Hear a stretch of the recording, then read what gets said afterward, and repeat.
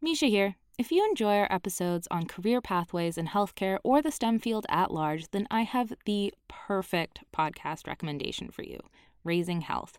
Previously called BioEats World, Raising Health comes from leading venture capital firm Andreessen Horowitz, the same team behind the acclaimed A16Z podcast. Each episode, Raising Health dives deep into the heart of healthcare, biotech, and AI with venture capital investors and A16Z general partners. Along the way, they explore the real challenges and opportunities in health and biotech entrepreneurship. So whether you're interested in building a new digital healthcare company or your company is advancing a new, novel medicine, Raising Health sheds light on some of the opportunities and obstacles along the founder's journey. Not to mention, you'll hear raw insights, actionable advice from notable guests like Omada CEO and co-founder Sean Duffy, and AI expert and In-Sitro CEO Daphne Kohler. Don't miss out. Follow Raising Health on Apple Podcasts, Spotify, or wherever you get your podcasts, and tell them I sent you. A science story, huh? These NYU scientists, I felt right. I was so and I just thought, well, I had figured it out. it was that golden moment. Because science was on my side.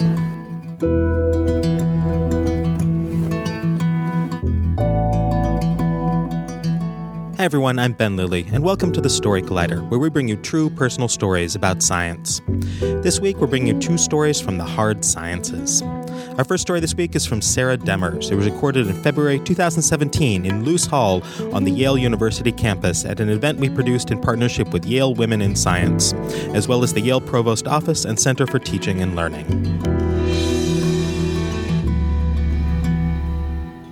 So I became a particle physicist because I needed a job. I was a work-study student and had to work 10 hours a week, and I needed to pay a tuition, piece of my tuition, pay for books, phone bills. Back in those days, for 4 college students, we had one phone. It was plugged into the wall, and you had to hover over it if you wanted to talk into it. They made us pay for this indignity. But there were a number of things that I had to pay for, so I needed a job. And when I started out in school, I went to work at the library. They're always hiring at the library. But in my sophomore year, it occurred to me I could do something that's tied to maybe a future career. Maybe I could try physics research.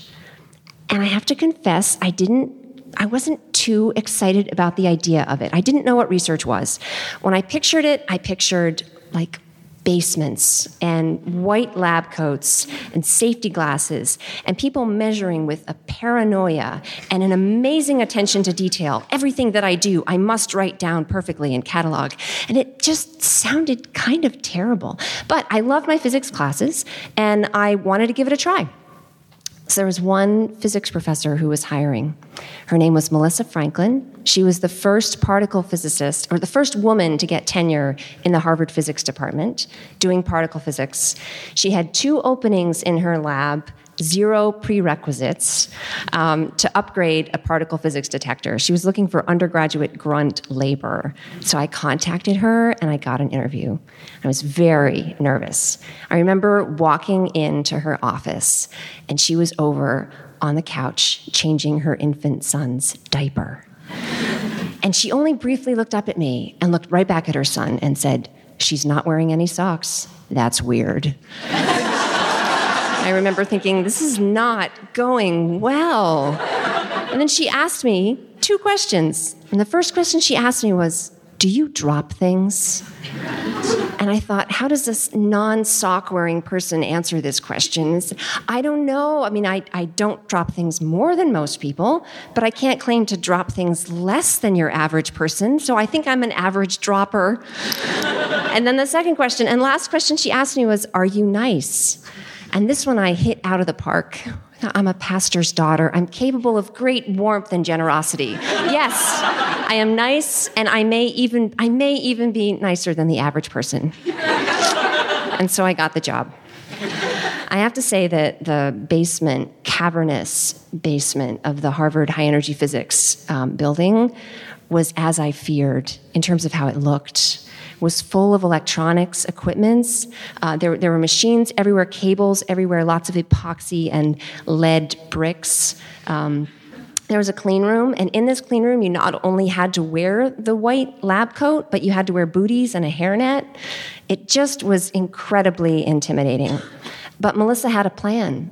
She wanted us to make 10,000 gold Mylar field sheets to upgrade a tracking detector. So this tracking detector, you can think of like a big can on its side, 10 feet long, 6 feet high, 6 feet in diameter, full of gas. And it would surround the collisions that she wanted to study. And when charged particles came plowing out of the collisions, they would knock free electrons in the gas as they went, plowing through, knocking out electrons. The job of the tracking chamber was to just catch these electrons in clumps and follow where they went, so that you could figure out where the tracks in the detector went. And our gold Mylar field sheets, 10 feet long, 6 inches wide, so thin you could see through them, they were supposed to basically mark the places and provide an electric field, a little push to these electrons so that we could grab them on our wires and see little blips as it went through. I loved it.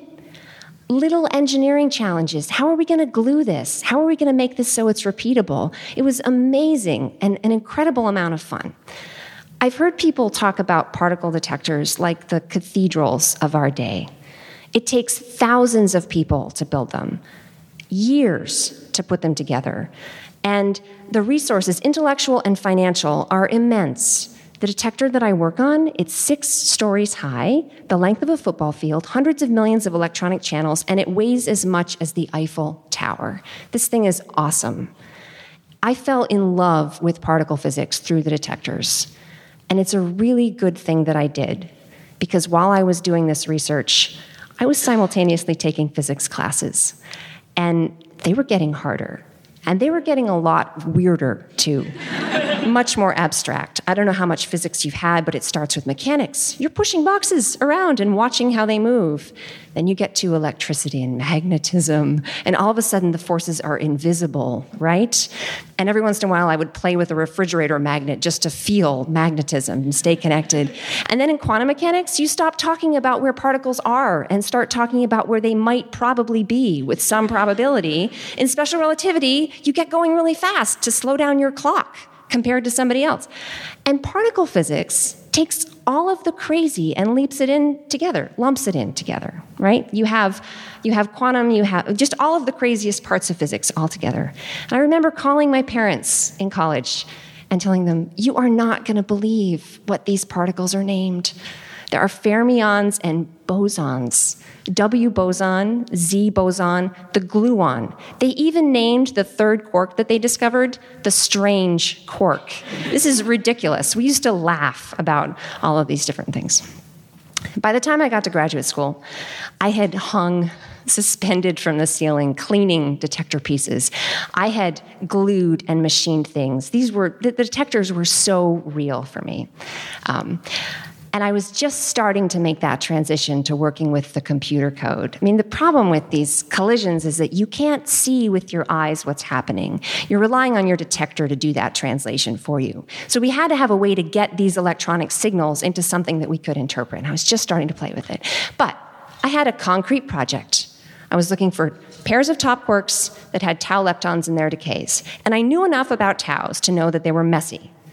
Every time you make a tau, when it decays, there's a neutrino. And our detectors can't see neutrinos, so you lose information. So any kind of nice description or plot that you try to make is going to be smeared out, and it's going to be messy. Which is why it was really terrible that one day I made a gorgeous plot. And I remember thinking, what have I done? Because every time I made a plot that had any interesting feature in it, it was a bug in my code, right? And I went back and I looked, and I just couldn't find a mistake. What have I done? So eventually I had to swallow my pride and take my plot to my advisor, say, what have I done? And he laughed when he saw the plot, and he said, Sarah, if you'd made that plot 20 years ago, you would have won a Nobel Prize. And so I laughed too, because I thought, this is probably a great joke, but I did not leave his office. I just stayed there. And he realized, oh, she's still confused. And he told me, what's happened is you've discovered the Z boson. That code that you wrote to try to grab taus, it's been faked by electrons. And so you've got a beautiful, beautiful events where you have a Z boson created 2 electrons. It's a mass peak. That bell-shaped curve is the mass of the Z boson. And I said, oh, thank you very much, and walked out of his office. This is where you might start judging me. What I was thinking was, oh my, Z bosons are real. And you may wonder, how do you get to a point in your life where you're starting graduate school in particle physics without confronting the possibility that these particles you're studying are real? But in my defense, it started as a paycheck. It was a little paycheck. I fell in love with the detectors. And I maybe thought, and I would say that we were studying the universe, but this changed everything for me. These particles were real. And even on a day when I'm making a minuscule contribution to my field, I feel connected to human beings who for thousands of years have been asking this question: what is it that we're made of? What is the universe? And that connection still brings me joy.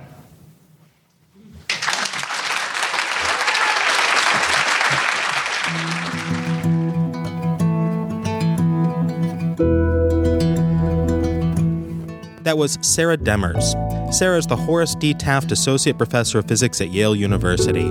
She is a particle physicist and a member of the ATLAS and mu2e collaborations, studying fundamental particles and the forces with which they interact. She has been recognized for her research with an early career award from the Department of Energy.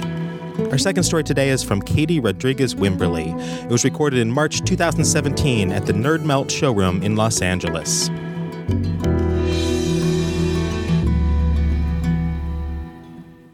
Let's do an exercise, but there's no calculators required, don't worry. Picture a soldier. Okay, how many of you saw a big burly Marine? Okay, good, being honest, thank you. All right, did anyone see an infantry woman? No one? Well, we can do that now, so you should start picturing it that way. All right, who saw meat? Yeah, no one. Look, in high school, I didn't see that either. But here's how I got there. All right, so as far back as even like grade school, I just never fit in. I always kind of felt like the alien one. So when I hung out with like my cool friends, I was way too nerdy for them because math and science and space was fun to me. And then when I went and hung out with the nerdy kids, I was too girly for them because I paid way more attention to all of the makeup and costumes in Star Trek than like the science or the ships. You know, so whatever, I go along my life. And then in my senior year of high school, I'm told that majoring in science or math in college would get me nowhere. Yep, it was fun. And then I said, all right, well, I'll just be a badass lady sci-fi star. And I was looked at like I was a fool. So my parents, as any parents do, they say, you should just join the Army. Okay, caveat. They joined the Marines when they were 18, and they told me that the Army would provide financial security while I figured out what I actually wanted to do with my life. Yeah. So, okay, after months of like contemplating life, I thought, well, it is honorable and it's secure, not going anywhere. And hey, there's an Army Reserve band nearby, and I do play the saxophone. So that's exactly what I did. And I joined the Los Angeles Army Reserves Band. And then being in the reserves, I could still try to become a sci-fi actor. So just a few months after boot camp, I had found myself in this routine where on one day I would be playing America the Beautiful as I marched down Main Street, USA at Disneyland in my dress blues for the Army. And the very next day, I would be on that same street welcoming Disneyland guests as I was friends with Pooh Bear. I'll say that, yeah. So I was in this routine, but this really familiar feeling kind of crept in, like I was still the alien one. And even though everything seemed like it was just sunshine and patriotic songs and honeypots, it wasn't that way. I realized that even though I love being super dramatic and playing dress up, the pure creativity of acting is it's too like grayscale for me. I really needed a little more like black and white structure in my life. So I quit Disneyland. But I realized that being jobless wasn't quite an option for me. So luckily I was still in the Army Reserves. And they offered me a full-time position. Now, this was as like a paper pusher, not as a saxophonist. But that was okay because I thought, well, maybe I'm contributing to the cause more because playing the saxophone, not quite dangerous. So I took this job. Okay, fine. This is going to be the structure that I need, right? All right. So cut to an industrial complex in East LA. I have been literally trapped inside this dimly lit, windowless office for 12 hours. And there's no end in sight. I am exhausted and I'm angry, like really angry. Just because the general needs to know immediately that all of the soldiers in my unit got their flu shots. Yeah, it might as well have been a matter of national security. So here I am, I'm making phone calls, I'm checking emails, I'm constantly refreshing this incredibly slow online health record system just to make sure that these last few knuckleheads got their effing flu shots. Okay, so after literally a couple more hours of like knucklehead chasing, I finally completed my task, I successfully reported back, and I go home. And that night in the car, I realized something huge. I don't belong in the Army.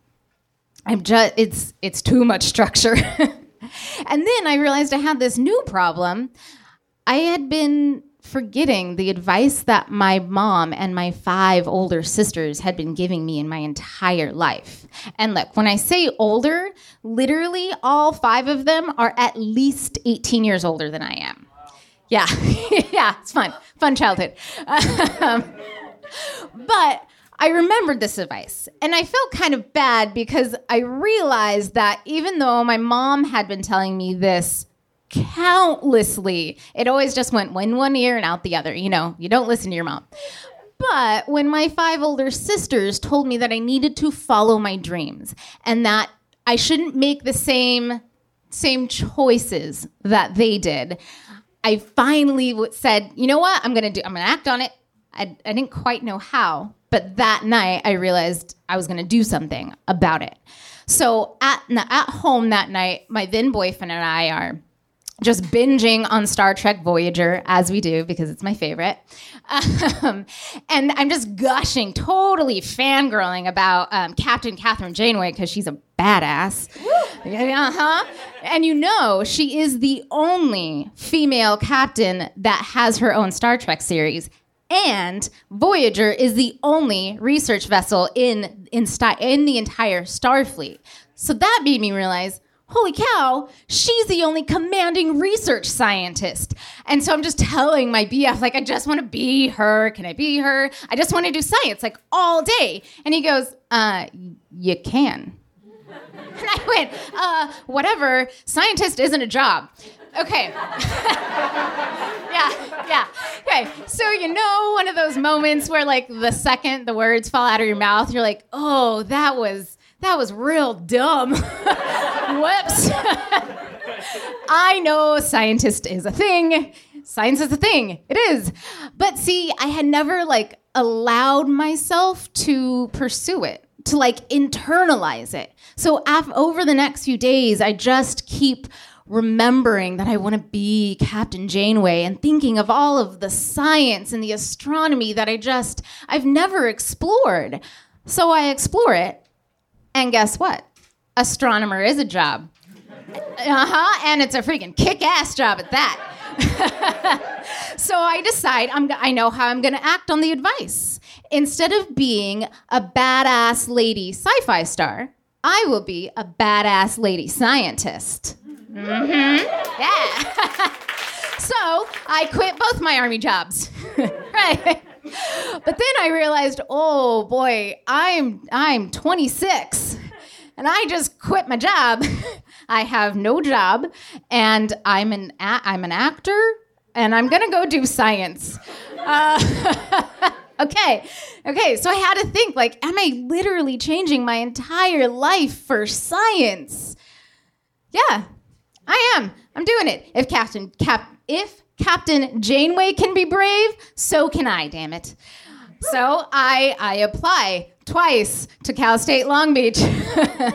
But each time I got denied, I just said, you know what? I'm going to keep going. And I took more math classes and science classes, and I got better. And on my third try, I was finally admitted. Now, this program, the physics program at Long Beach, it's amazing. And the professors are so nurturing. And I finally fit in. All of the nerds are the cool kids, and those nerds like that I love sci-fi makeup and costumes. It was so perfect. It was so perfect. Okay, but there's one thing missing. I haven't done any astronomy yet. So I spend like literally a couple months and I'm looking for like the perfect opportunity and I'm preparing myself academically. And finally, I earn an internship at the SETI Institute. Yeah, so SETI, if you don't know, is the Search for Extraterrestrial Intelligence. Yeah, that's right. I literally spent an entire summer looking for intelligent aliens. Yeah, I know. I had the same reaction. This like formerly lost and dramatic woman who always felt like the alien had found her habitable zone while looking for actual aliens. That's right. And now I'm continuing my astronomical quest as a PhD astrophysicist student at UC Irvine. All right, so now picture a scientist. Oh, but wait, you don't have to, because it's me. Thank you.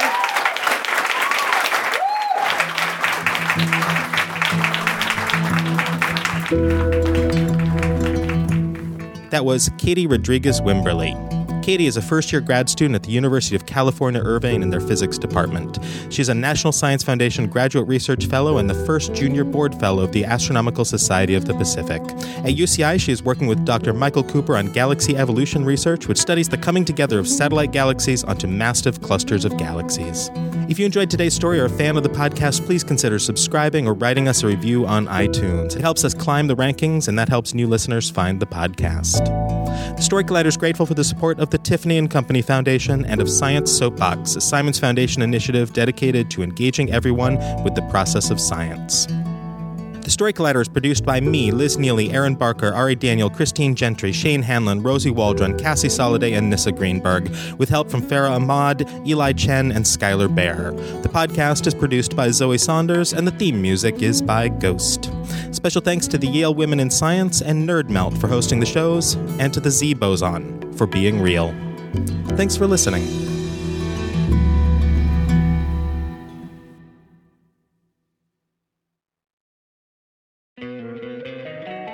Don't you love an extra $100 in your pocket? Have a TurboTax expert file your taxes for you by March 31st to get $100 back instantly.